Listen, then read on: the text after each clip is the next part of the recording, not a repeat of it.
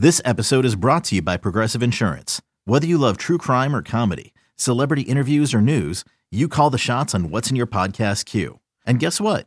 Now you can call them on your auto insurance too with the Name Your Price tool from Progressive. It works just the way it sounds. You tell Progressive how much you want to pay for car insurance, and they'll show you coverage options that fit your budget. Get your quote today at Progressive.com to join the over 28 million drivers who trust Progressive. Progressive Casualty Insurance Company and Affiliates. Price and coverage match limited by state law. Hiring for your small business? If you're not looking for professionals on LinkedIn, you're looking in the wrong place. That's like looking for your car keys in a fish tank. LinkedIn helps you hire professionals you can't find anywhere else, even those who aren't actively searching for a new job but might be open to the perfect role. In a given month, over 70% of LinkedIn users don't even visit other leading job sites. So start looking in the right place. With LinkedIn, you can hire professionals like a professional. Post your free job on linkedin.com/recommend today.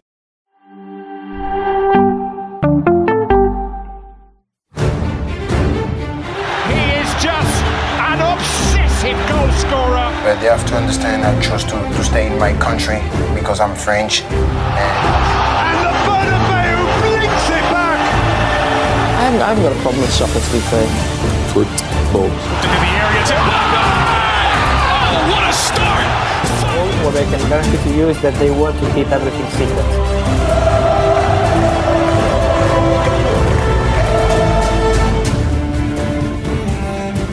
And we're live, baby! Welcome out to Champions YouTube friends. Dropping your comments and questions in that chat, and make sure you hammer the like and subscribe buttons as we get stuck into the Champions League as the quarterfinals get underway in the House of Champions. Today we got Nigel Reo-Coker, there's Michael Lahoud, and there's James Bench. Just let me check in with the boys.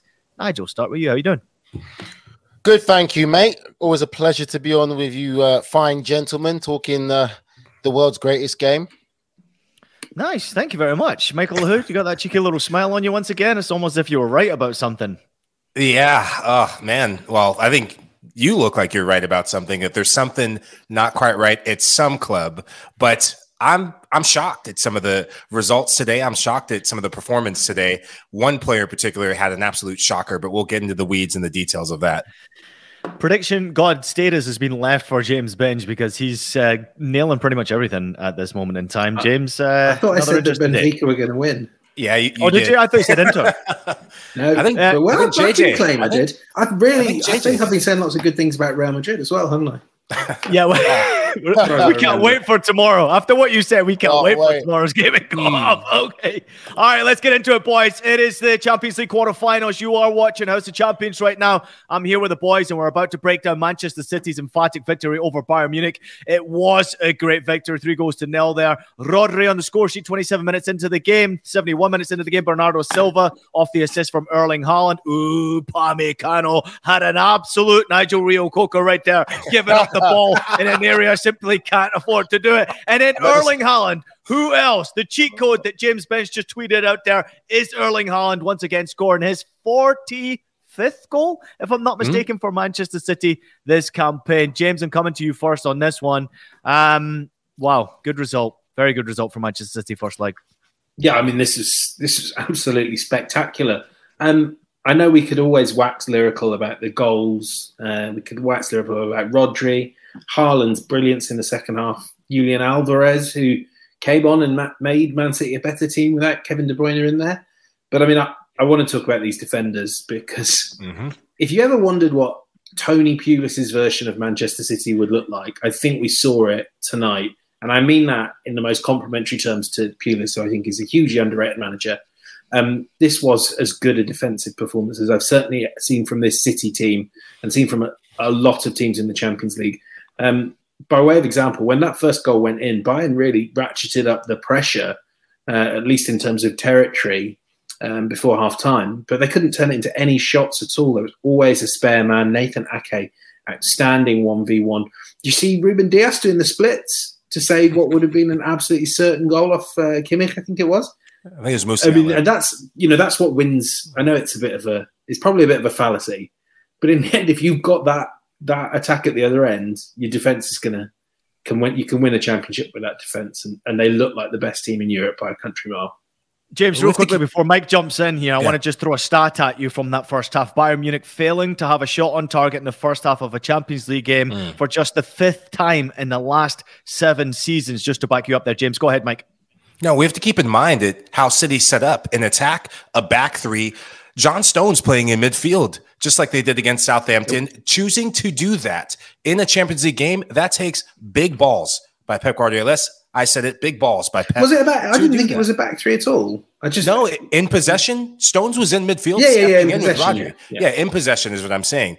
Stepping in with Rodri, out of possession, back 4, Stones comes in, and Manuel Akanji, who's a center back, slides out right to face Leroy Sané, which on paper, that should be a mismatch. I thought Akanji did well. Sané looked like the most likely Bayern player to create something, had shots from distance. He was kind of resigned to shooting from distance. That's how good Man City did. It was a big gamble by Pep to play that way, and he was rewarded because with so many attacking options in attack, that's just a lot of confidence you have in your back 3 and your back 4 to absorb the pressure. And then it allows the Erling Haalands, the Kevin De Bruynes, the Jack Grealishes, the Bernardo Silvas to stay up high, and even the Rodris to play higher up the field. And I know we're going to dive into Rodri and what his performance means and kind of his resume and maybe the word world class used to talk about him. But I think that tactical wrinkle, that was a bit of a chess match and chess game won by Pep. Mm-hmm. Well, interesting. I mean, I agree with both of you fine gentlemen, but I'm going to go a bit of a different way. I think Thomas Tuchel got Tucheled because, in my opinion, I think he made some big mistakes in the starting lineup. And as Ian pointed out and James pointed out as well, yes, Bayern Munich starting the game, kept possession well, but they weren't going anywhere. It kind of reminded me a bit of like watching Barcelona. Beautiful to watch on the eyes. They can pass, they can move. There was no end product, no sting, no venom. For a game of this magnitude, I felt that Bayern Munich were playing it like a preseason game. There was no desire. There wasn't no directness in the play. And even at times when you've got the likes of Sané out wide and Coleman out wide, why are they not encouraging them to take people on one-on-one? Why are you not taking them? And I think Muller should have started, Sadio Mane should have started, and Cancelo should have started, in my opinion. I think those 3 players should have started in this game. I personally felt it was well done by Manchester City. Pep Guardiola didn't overthink things. The boys were well organized, well groomed, looked dangerous, defended with their lives, as James Binge said. But I personally feel that Bayern Munich made it easy for them because there was no real energy about Bayern Munich. They lacked purpose. They lacked desire. All season long, Nigel. Performance. This is Bayern all season long, though. And as much as in the Champions League, we have watched them win games and not concede goals. In the Bundesliga, this is the performance. This is what you're getting from Bayern. Going forward, there's no killer touch there. There's no killer pass there. There's no real desire. There's no knowledge of where they're going to go with a freaking ball. And defensively, making mistakes and crushing themselves. Go ahead, Nigel. Sorry. It was just a quick one as well. I was going to say you're 100% right with that, Ian. But did you see the 1 or 2 times when they made a long pass and went direct, how they got easily in behind Manchester City? Why did they not do that more? We've seen it before with Manchester City, as good as they did today. They are so vulnerable when they give the ball away in the edge of the box and you've got players with pace. I don't understand how you don't start Mane, and I don't understand how you don't start Cancelo or Muller for me. I just felt that it was just such a flat Bayern Munich performance. I'm not taking anything away from City because at the end of the day, at this level, it's a game of fine margins. You're going to get punished. And City deserved the win, and Bayern deserved absolutely nothing because they were absolutely poor. I just want to go back, though. Bayern did have good half chances. And when you're playing in big matches like this, and Benj, I know you're snarling at me, and I'll explain. I look at the Musiala chance in the first half. That is a good opportunity. Leroy Sané got in just after the halftime break. He had a good look. Ederson make a good save down low. Those are good opportunities when you're playing against a Man City team that's defending as good as they were. City didn't give them as much. I didn't say they had great opportunities, but in the magnitude of a game like this, those are chances you cannot squander. And the Ruben Diaz chance, that's just great defending. Any other given day, that's 1-0 Bayern, and we're looking at maybe a potentially different script. The killer instinct, though, that's what I love that you're mentioning. You, Nigel, you and Ian, both mentioning that lack of a killer instinct. We've been seeing it throughout the season. Choupo-Moting doing heroics at different times. The injury of not having a center forward of any kind. Thomas Muller, I agree with you. I was shocked when I didn't see him in the 11. I was shocked at some of the lineup decisions. I was shocked that in the last couple games when Musiala has kind of come off the bench, now he's starting in a game like Manchester City. That tells me that Thomas Tuchel went for mobility in midfield, defensive mobility, fresher legs, younger legs, maybe see if this game can go 0-0 for as long as possible, and then put Thomas Muller in, maybe put Sadio Mane in. But against Man City, you have to manage the game a heck of a lot better. And in possession, the warning signs were there. In the first half, it was Summer. So close to giving up a goal on Erling Haaland. Then Upamecano says, anything you can do, I can do better, and just absolutely shat his pants. And I'm surprised he kept him on the field. After the first one, I would have yanked him off saying, hey, you know what? You've done enough. It's not your day. Come off. But he kept him on the field, and it shot Bayern Munich in the leg. See, I kind of agree with Tuchel's selection, actually, because, I mean, we're looking at this as at half-time in this tie, it's over. But actually, if you kind of take it back to before Upamecano fell apart, and there were warning signs. He looked shaky. I mean, Jan Sommer looked like Jan Sommer. He looked like he would maybe save more, and keep the goal tally lower than an average goalkeeper would. Some of the saves he made were spectacular. And I thought with the ball, Tuchel had obviously prioritised that sort of defensive possession that he used so well at Chelsea. And I think, frankly, I got the sense that he was perfectly happy for this game to be a sort of 1-0 until the 70th minute, and that's when you roll in a Mane. What you can't account for as a coach, especially a coach who's supposed to be so good at coaching defenders and is so good at coaching defenders as Tuchel, is, as Mike was alluding to there, Dayot Upamecano just being incapable of playing football. I think that is, and Ian, you've kind of hinted at it as well, and maybe this is the criticism you lay at Tuchel's door, is it's not, the reason he has this job is because Bayern were making these lazy, sloppy mistakes. Upamecano was bad, but that bit before, when Pavard decided to pass the ball back when there were 4 City players in the box and Sommer's falling to his feet, clearing, that is, to me, that, I can't speak as a player, but that to me is a team that aren't taking responsibility. You can speak as someone who knows the game very well. Yeah, that's exactly. What you can speak as, mate. So you can say that. You're 100% right. I don't know what the right way of putting it is, but you are not kind of taking ownership of the situation. It's hot potato. It's bail me out. Not, I'm Benjamin Pavard, I'll get rid. Just to jump on that with you, James, you're right. But for me, like I said, that alone, that incident just shows for me that Bayern Munich did not look like a bunch of players who wanted to win this game today. They treated this game like it was just another game. I didn't see no desire or urgency or importance in that. And that's what leads to passes like that. If you're trying to win a game away from home at Manchester City, you're playing on the front foot. You're being direct. You're encouraging your wingers to take people on. It was just so easy and comfortable. And let's be real, City have top players. Any good team with top players can sit there and they can say, right, break us down. And if you just pass that ball, move that ball so slowly, you have no chance of breaking teams down at that highest level with players of that quality and caliber. Because once you make a mistake and you give that ball away, they've got someone with pace and power who can go the opposite way and cause you problems. It was, for me, there was no desire in this Bayern Munich side. And Ian, you're right. There's definitely something not quite right at Bayern Munich. If they went back 1-0, I would have said, you know what, Bayern still have a chance. They're a different animal at home. But now, Matt, set, game's done. Man City are going through. Bayern are out. Nigel, they'll concede another 3 in Munich. Mm-hmm. It's just the way it is right now. I mean, Manchester City right now, we'll turn our attention to them in just a quick second. And to back you up there, James, as well, trust me, you know more about football than many footballers that I actually played with. So you don't need to keep saying you guys who played the game. Yep. It's not the case. There's a lot of footballers who have played at the highest level who have no freaking idea what they're doing. They're just out there because they've got a natural talent. I can't name one. I've got a world-class one at the top of my head who I worked with, and he's just a good friend, and I can't say it, but he's just fucking cool. I'm just going to leave it at that. Just put it in the group chat. I said world class, James Benj. I said world class.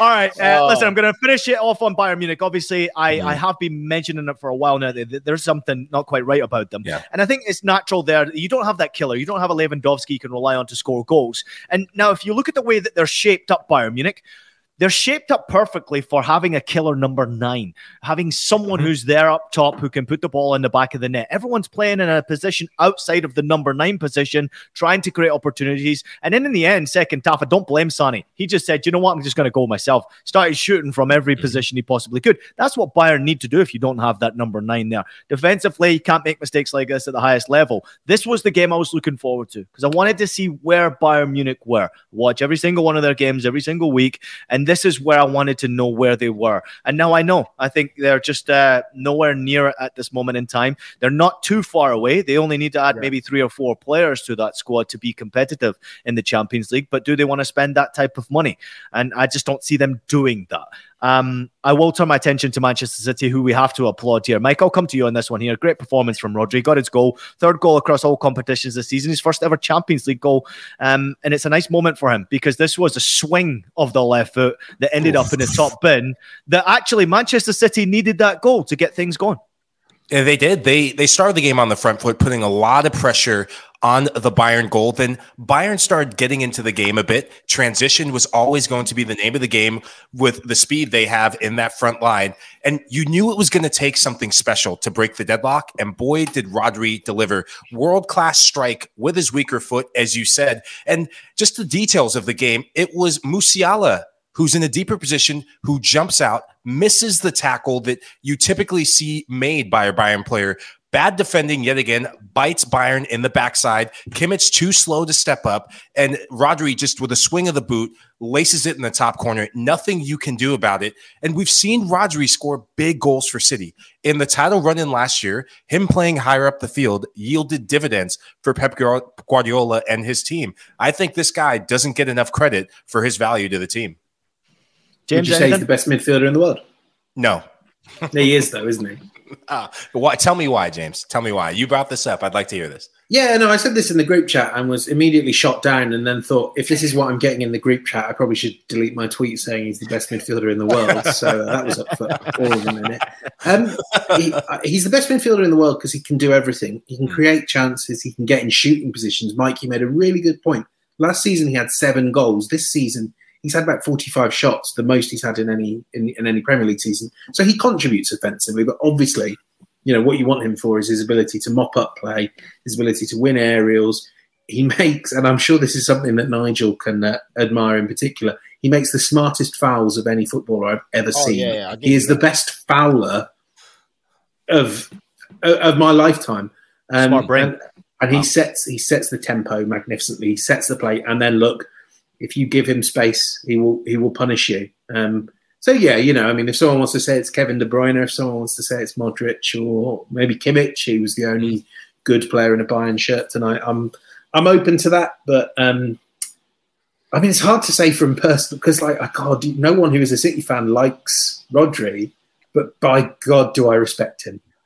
I think, James, he's a good player. I'll give you that. But I can't give him the best midfielder in the world. I'm sorry. I think for me to be the best midfielder in the world, you have to give a lot more. And like, I would say you could probably even say Jude Bellingham is one of the best midfielders in world football for me because of what he does. Because the thing is this, Jude can do what Rodri does, which is cleaning up defensively, being hard to beat.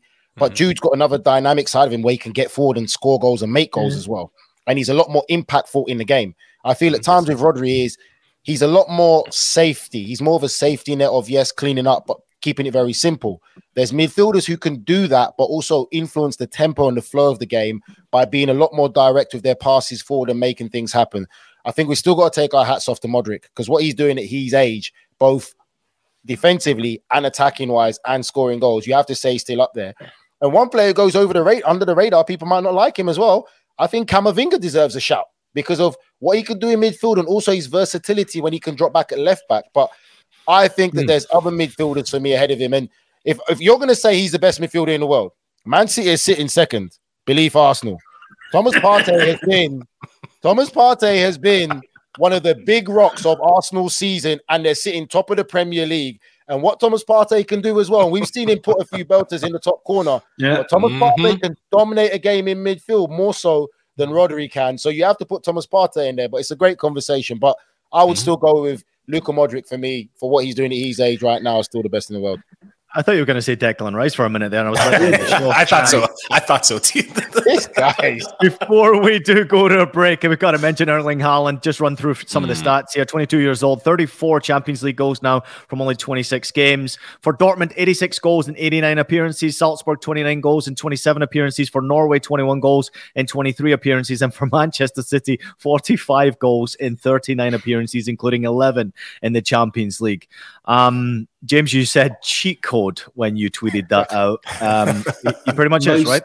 Yeah, most goals ever by but most goals by a Premier League player across all competitions in a season. It's April the 11th, and this is a season. Not only is it April the 11th, in football terms, it's basically March the 11th because we've just missed the month, haven't we, for World Cup? When I say cheat code, I mean that this man should forcibly be made to retire sooner or later. Or, what they did to Messi, let's invert that, a few human degenerative hormones just to stop Haaland getting too good. You know what, James, though? Ruining it. You know what, though? You're 100% right, it's a cheat code, but you know as well, you're in the press. You can see the little murmurings coming. He wants to go to Real Madrid. It's One day, I'm sure he will. And they haven't, but I wouldn't be surprised if he leaves in the next season or two to go. He's dominated the next season or so. Come on. No, I'm telling you, he's not going to stay. He's not staying at City for long. One and done, win a treble, and he's out. I won't be surprised. I'll pack his bags for him. Yeah, I'll join you. Just real quickly on the dynamic of Manchester City, Mike, I'll come to you on this one. Nigel, please feel free to jump in on this one. Tactically, the way Manchester City have set up, if you look at the statistics from last season, Kevin De Bruyne's goals are way down, but his assists are way up. Whereas last year, it was his goals. You would think he was in 20-plus goals last season, and his assists were not as high. And now you've got that killer. Now you've got that focal point. Now you've got that striker. The assists from around the team have been really phenomenal. So City have had to change their game somewhat just to fit Erling Haaland in, and clearly they're being rewarded for that, Mike. It's been a big adjustment for Kevin De Bruyne in particular. You're seeing Jack Grealish step up with goals and assists, but that's taken time. Bernardo Silva has played right back. He's played winger. He's played centrally. This has been an absolute revolution in terms of tactics from Pep Guardiola, but it's worth the price of admission when you have a world-class striker like Erling Haaland. Last season, City, that's the only thing they were missing. De Bruyne had to step up in the goals department because they didn't have a striker. Aguero on his way out. Gabriel Jesus, they thought he was their guy, but he only came in towards the end of the season. Now they have their main man, and if they keep up like this, there's no stopping them. Yeah, I'm not going to really say too much. Mike's got it 100% right, because obviously I'll be repeating what Mike said, but I think the main difference for me is this, that Kevin De Bruyne has that vision and that quality to find the assassin Haaland. That's the difference. So obviously now Jack Grealish can score more goals because there's no reliance on Kevin De Bruyne to score goals, but more so to provide goals for the assassin of Erling Haaland, which he has the ability to. Great comments jumping in from everybody out there. Nice one from Dart Thrower. He said, Ian, nice 2-bet sweep. I'm here for you, you legend. I appreciate you as well. Jump into everybody else there, including Liam, who's saying result would have been very different under Julian Nagelsmann. Kiwichi jumping in the same thing.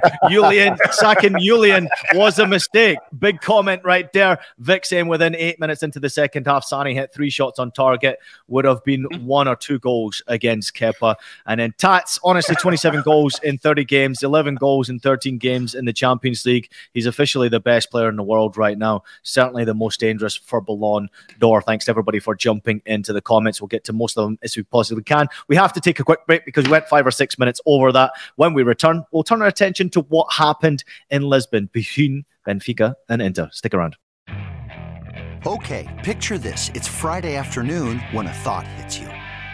I can spend another weekend doing the same old whatever, or I can hop into my all-new Hyundai Santa Fe and hit the road.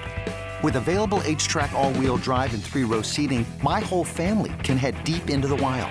Conquer the weekend in the all-new Hyundai Santa Fe.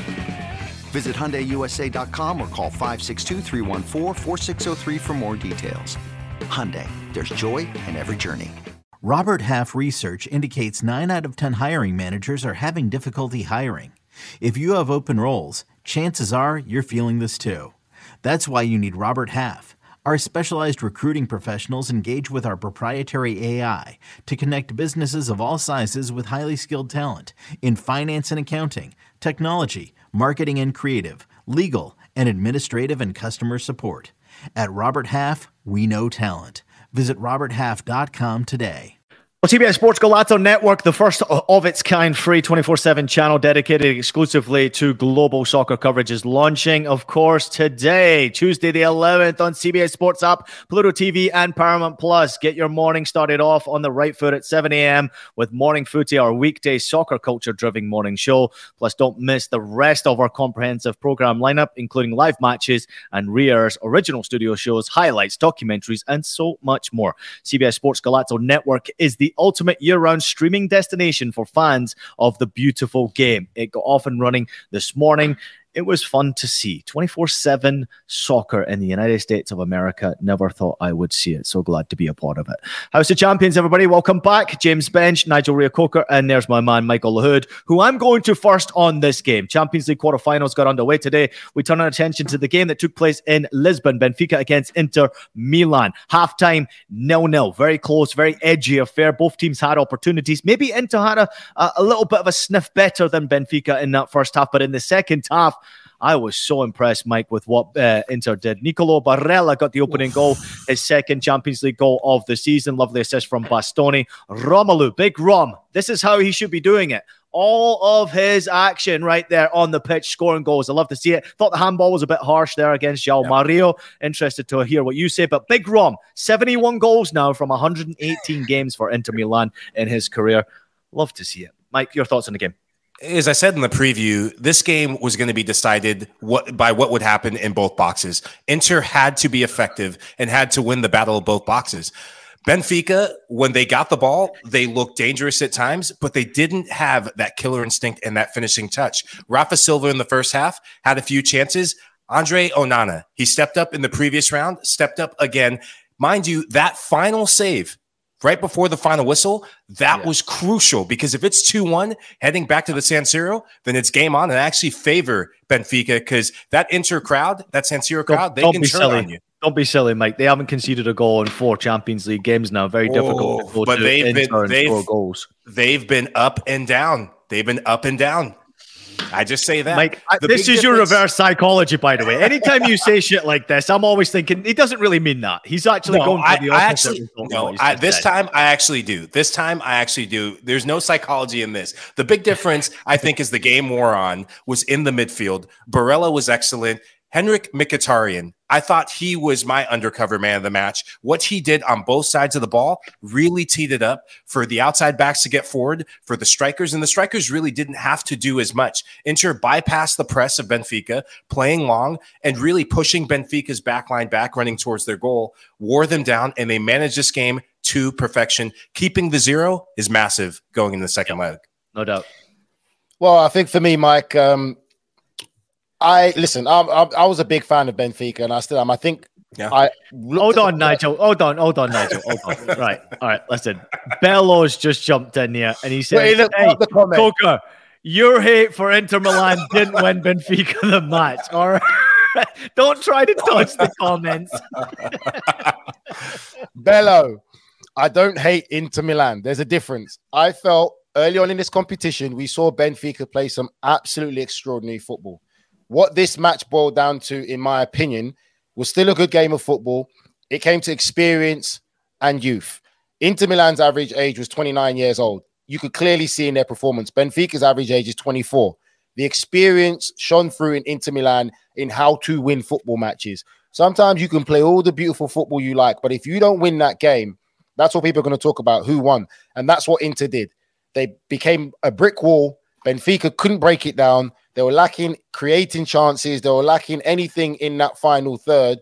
Inter rid the storm and punished them. The handball was definitely a tough one, but I think when you look back at that game, Ian, experience absolutely trumped the youth of Benfica. Well, I'm just happy for João Mario because he does love a penalty, doesn't he? I mean, and I think it was pretty clear to him that Benfica weren't going to get one, but he made sure there was a penalty on the night. I mean, yeah, Nigel's kind of hit the nail on the head there. It really was a sort of maybe a game where Benfica, sort of from the highlights, seemed to freeze a little bit. Just some fairly basic errors that I think we've not seen from that. Like, you know, I've always wondered how they would do against a really top side, and it looks like we're probably never going to find out, sadly, this season. but they froze. They made clumsy errors. If Barella hadn't scored that header, there was someone running in behind him that would have. I think that will really disappoint the Benfica supporters, and I know we have many of them on this stream as well. They've timed their wobble atrociously. They could and still might. This is a team with, if you've got Rafa, if you've got Neres, if you've got Gonzalo Ramos up front, you can score 2. You can score 3. But James, you got to provide for Ramos. Nana is phenomenal. Hey, listen, go ahead, Nigel.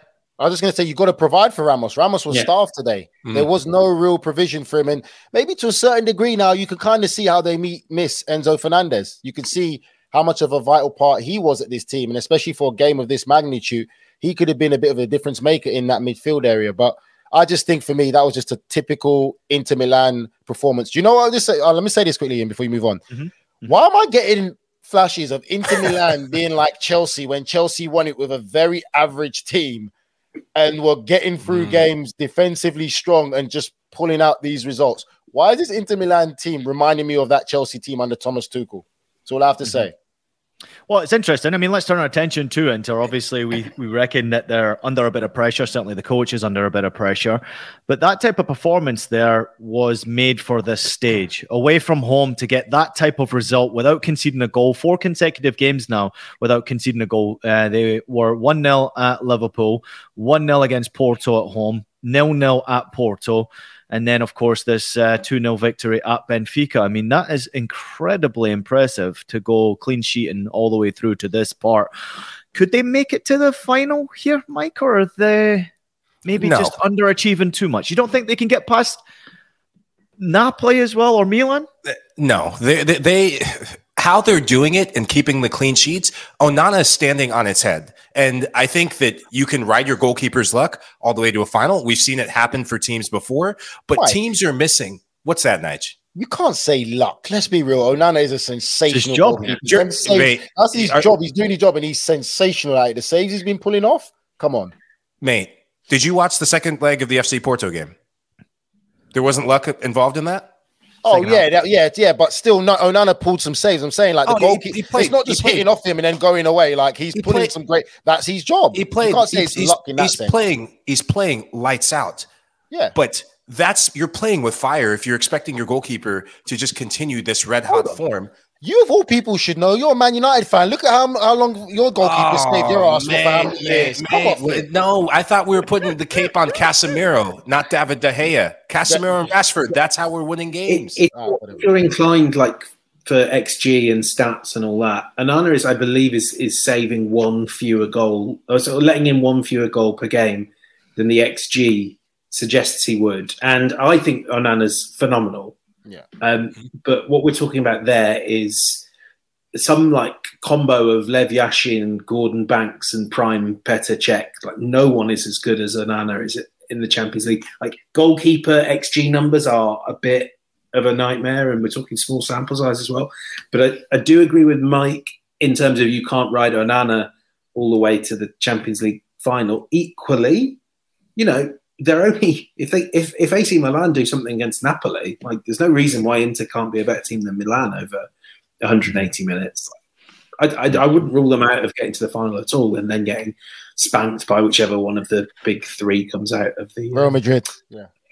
Not it's also getting players back fit and healthy, playing properly, match sharpness as well. I mean, obviously Lukaku's goals, and his great stat came out from this game as well. 5 players have scored 10 plus Champions League goals for Inter Milan in the Champions League era.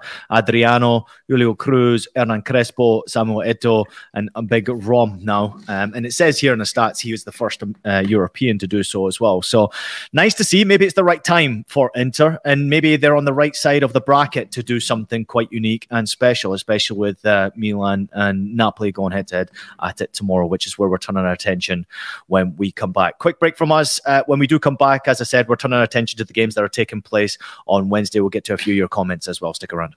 Selling a little or a lot? Shopify helps you do your thing, however you cha-ching. Shopify is the global commerce platform that helps you sell at every stage of your business. From the launch your online shop stage, to the first real-life store stage, all the way to the did we just hit 1 million orders stage. Shopify is here to help you grow. Whether you're selling scented soap or offering outdoor outfits, Shopify helps you sell everywhere. From their all-in-one e-commerce platform to their in-person POS system, wherever and whatever you're selling, Shopify's got you covered. Shopify helps you turn browsers into buyers with the internet's best converting checkout. 15% better on average compared to other leading commerce platforms. And sell more with less effort thanks to Shopify Magic, your AI-powered all-star. Shopify powers 10% of all e-commerce in the US. And Shopify is the global force behind Allbirds, Rothy's, and Brooklinen, and millions of other entrepreneurs of every size across 175 countries. Plus, Shopify's award-winning 24/7 help is there to support your success every step of the way. Because businesses that grow, grow with Shopify. Sign up for a $1 per month trial period at shopify.com/Odyssey Podcast, all lowercase. Go to shopify.com/Odyssey Podcast now to grow your business, no matter what stage you're in. Shopify.com/Odyssey Podcast. Knowing how to speak and understand a new language can be an invaluable tool when traveling, meeting new friends, or just even to master a new skill. But it's not always simple when you're bogged down by textbooks and structured classes. That's why so many people trust Rosetta Stone. Rosetta Stone is the most trusted language learning program, available on desktop or as an app. It truly immerses you in the language you want to learn, like Spanish, French, Italian, Chinese, and more. You won't just be studying English translations. The Rosetta Stone intuitive process helps you pick up a language naturally, first with words, then phrases, then sentences. Don't put off learning that language. There's no better time than right now to get started. For a very limited time, listeners can get Rosetta Stone's lifetime membership for 50% off. Visit rosettastone.com/rs10. That's 50% off unlimited access to 25 language courses for the rest of your life. Redeem your 50% off at rosettastone.com/rs10 today. If you're a US-based fan of the beautiful game, Paramount Plus is an absolute must-have subscription from the NWSL to the Champions League to Serie A and so much more in between. Not sure it's for you? That's a question mark right there. Then you can also try 1 month for free by using the code NWSL2023. Okay, let's turn our attention to the Champions League quarterfinals that are taking place on Wednesday. We turn our attention to Real Madrid against Chelsea. I guess I'll come to you, James, on this one here with Ancelotti talking about ruling out a move to Chelsea here. In brackets, I have a fantastic memory of Chelsea. I'm a supporter of the club. I won't return there. Me going back to Chelsea as a coach, no. I think Lampard is the right man and he will do a great job with them. Lampard jumping in and saying, this is amazing. I've managed in the Champions League before, but a week ago, today, I didn't even know I'd be here. It's a huge honor. Really interesting comments from Frank Lampard to say. Presumably, wow. Presumably Carlo doesn't have the ear of James Corden or anyone else that was in the cast of Alan Bennett's beloved play, The History Boys. And that's really how Chelsea are going to decide their new manager. You know, what does Sacha Darwin think? And has he got the ear of Todd Bowley?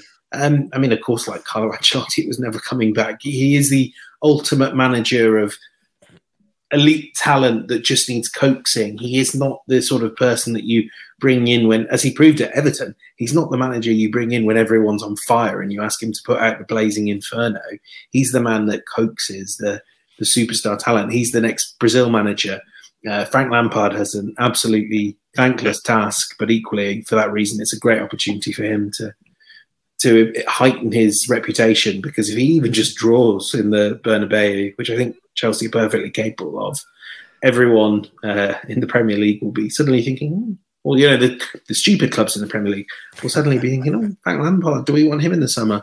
So it's a great opportunity for Lampard, as he well knows and as he expressed. James, I absolutely love your prediction for this tie. And every time I've gone on air since you said that, I have mentioned your name and I have mentioned what you think will happen. And every time you mention it on this show, I look at Michael Hood and he just sort of shakes his head a little bit every time you mention it. Like now. I don't know what's going on there. Mike, come on, let's get to the game tomorrow. Obviously, first leg in Madrid, going to be difficult for Chelsea. Come on. Yeah, Chelsea can't do the one thing that you need to do. And no, you don't need to do it in this first leg, but you need to end up doing it unless Madrid absolutely crap the bed in front of goal. You need to be able to score a goal.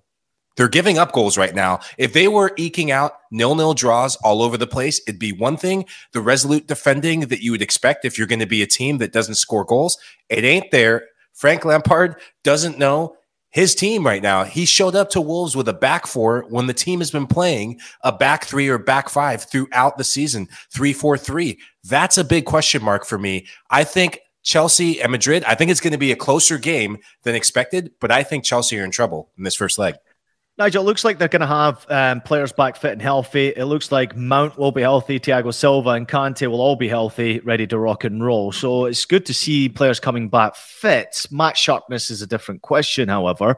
Even if they are match sharp, what are you expecting from Frank in Madrid? Like how he sets his team up? Do you think he goes defensive here? Do you think he goes for a goal? Like, what are you thinking? If he's got any sense, he better go defensive. Like, what was he going to try and go for? They don't have a striker.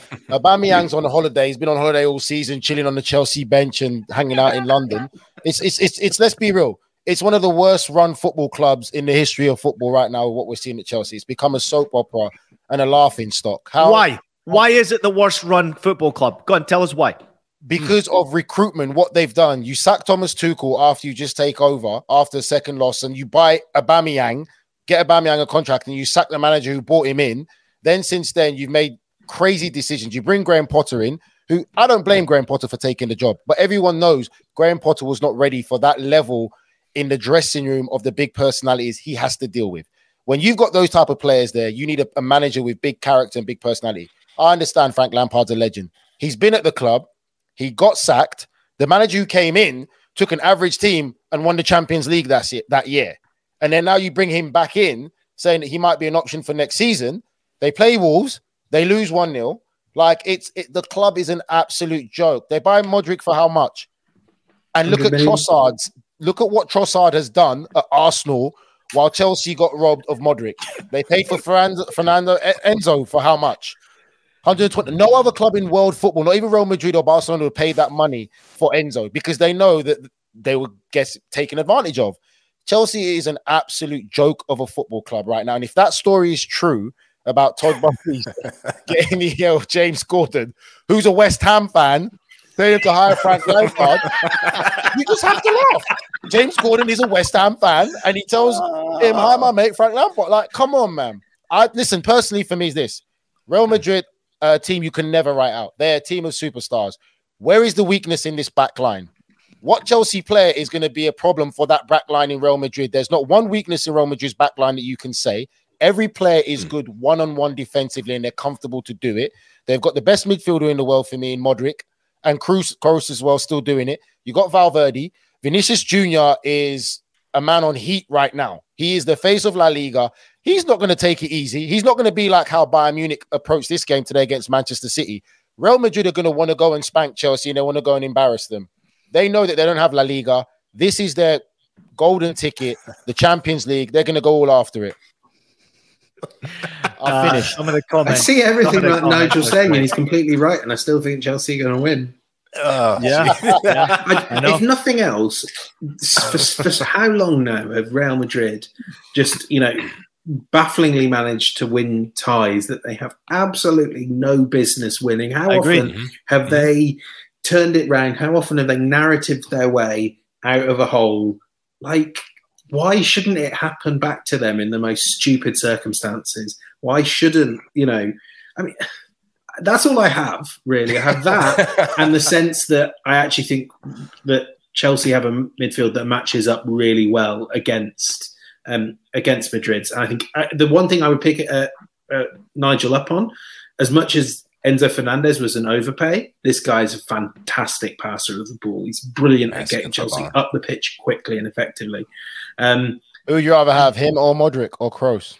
Well, I'd have Enzo Fernandez because he's half their age. But I mean, for this game, maybe Modric or Kroos, but still Kante over any of them. Who was the one player we forgot for best midfielder in the world?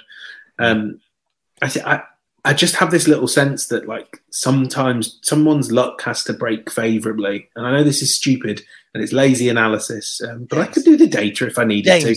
But no, I think Chelsea's luck's in. No, James. I just have to say this one player, Vinicius Jr. That's all I have to say. This kid is making a statement to say that I am the world's best player. He's not taking it easy on no one, especially Champions League. He knows this platform. This is the type of game that he's going to. That's what I just have to say. Just Vinicius Jr. He's the difference maker, and he always turns up consistently. If we look at the other game that's taking place on Wednesday, AC Milan against Napoli, no Simeone, no Osimhen for Napoli. Tough task here, Michael. Yeah, it's going to fall down to Raspadori leading the line, but Kvaratskhelia, he was doing miracle working while Osimhen was out. Different players have stepped up. I know Zielinski is well tasked. Politano really stepping up since the World Cup break. But it's going to be Kvaratskhelia in this first leg that all eyes will be on to really create something out of nothing. Not giving up a goal or keeping it tight as can be. That back line, Kim Min-jae, he will be looked to as well to really stifle AC Milan's triumvirate of Olivier Giroud, Brahim Diaz, and Rafael Leao. If you keep those players in check and maybe you get a 1-1 draw or sneak a 1-0 win, that will be massive for this Napoli side who will be waiting and chomping at the bit for the return leg. But it's hard to really see Napoli getting more than a draw, I think, personally, in this first leg. Without Victor Osimhen, I think that's a tall order. Osimhen is a massive, massive, massive factor in how they play. James? Yeah, I do agree with Mike that maybe this is a game where Napoli almost kind of the advantage of not having Osimhen and Simeone, you'd obviously rather have them, is that it maybe just encourages you to be a bit more cautious, to not overcommit, and to play the tie as a two-legged tie, which I do think we've not seen that many teams in the Champions League so far. Just play it a bit smart, play it a bit tactical. I'm certain Spalletti can do that. I really like the look of how that Napoli defence lines up against AC Milan in open play. I know they let in 4 goals last time out, but actually, if I was picking a defender to slow Rafael Leao, Giovanni Di Lorenzo would be right up there. Same with Kim Min-jae and Olivier Giroud. I think you do have to kind of have a conscious memory that, as even Spalletti said, that 4-0 defeat, it don't count. We weren't playing properly. The only concern you have with Napoli is can they switch it back on? If they do, I think they'll be okay in this tie, and we'll get through. We'll be okay in this game, and we'll get through the tie quite comfortably. Nigel, before you jump in on this game, I just want to let you know that the last 2 times Napoli played in Milan, they won. They won 2-1, September 18th, 2022. And up top for Napoli in that game was Politano, Raspadori, Kvaratskhelia. They also won in December 19th, 2021. And up top for Napoli that day was Petagna. And then they had Lozano, Elmas, and Zielinski in behind. So there was no Osimhen in that game either. But the boys are pretty much right here, though. I think it's over 2 games that Napoli have to take this, right? Yeah, and I think like what James and Michael said, they're 100% right. I think that Spalletti has to be a lot more tactical. Osimhen, for me, is a key factor in how this Napoli side play. It's not just the goals he scores, but it's how he brings the team high up the pitch, the high energy, the high press. That adds so much to a team. When you play with a striker with the same kind of energy and intensity that he shows, it makes it so easy for the rest of the team. It makes it easy for the defenders to keep a high line because you've got a striker that's going to press and force mistakes. That's going to be something that's big missing.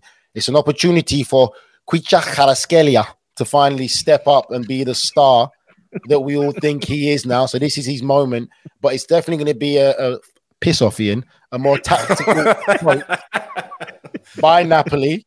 And I think that if they can make it and keep it tight, I can still see Napoli getting through because I'm with James. I think Napoli's defense is still stronger and better than AC Milan's. Ed jumped in and said, who would have thought that there would be a time that a Milan derby might be the most disappointing semi-final outcome? What a great comment. Great stuff today, boys. Before we do go, I want to get to some final thoughts here. James, there is some news coming out recently about the future of Jude Bellingham and potentially we were all talking about where his destination would end up going. I think it is right now. We should start to talk more and more about Bellingham leaving Borussia Dortmund. I don't think it's the right club for the next step of his development. I think he has to get out now. He's had a great phase. He's made sure he's learned the game. He's improved as a player, and he's become one of the most sought-after midfielders now, and you're hearing that maybe Liverpool are out of the race. Yeah, the indications coming out of Anfield are that Liverpool are not going to be looking to spend the sort of money that Jude Bellingham would cost. You're talking 120, 130 million. They know that there's a huge rebuild to be done in that midfield and across that squad. And yeah, the indications are that Liverpool are saying now we're not in the Jude Bellingham business. Now, a suspiciously minded person might suggest they're saying that now rather than looking foolish in the summer when he goes, if and when he goes elsewhere. Because why would he pick a team that's not going to be playing in Europe? But yeah, Liverpool going to be looking elsewhere. Ed is so funny. No, mate, they were on World Cup duty, Ed. That's why they were courting him in World Cup duty, and it didn't work out.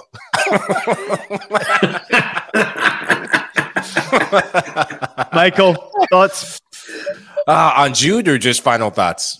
Jude, thoughts, whatever you want. We're out of here. Yeah, final thoughts.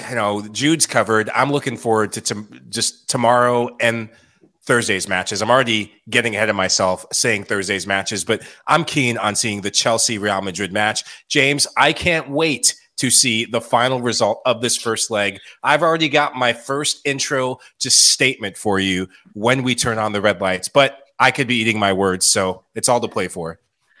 Nigel, we're saving a final word for you. Looking forward to that Chelsea-Real Madrid game tomorrow. I'm interested to see how Real Madrid play. Jude Bellingham, we've all said it. Well, I've said it. He needs to go to Real Madrid. He needs to stay away from the Premier League, go play somewhere else, because the kid is a star. And I feel he'll be better for his career and also for England if he goes to Real Madrid than joining the Premier League. Yeah, I'm with you there. And so is the Brown Glokage, who's jumped in the comments and said Real Madrid is the best choice for Bellingham, potential Champions League silverware. Lovely to hear that. Liam saying, is that really how you say it, Nigel? Kvaratskhelia? Kvaratskhelia. How they say it in Naples. Kvaratskhelia. I hope he scores a hat-trick tomorrow so I can listen to you say that more times. Boys, great stuff. I appreciate you always. Great stuff to everybody out there. Thank you so much for jumping in the comments. We appreciate you. To everybody out there listening to House of Champions, take a minute to leave us a rating and a review on your favorite podcast platform. We're available on Apple Podcasts, Spotify, Stitcher, and anywhere else you listen to your podcast. Also available as videos, so subscribe to us on YouTube. Back again at it tomorrow as soon as the games end. So make sure you tune back in to House of Champions. We'll see you then.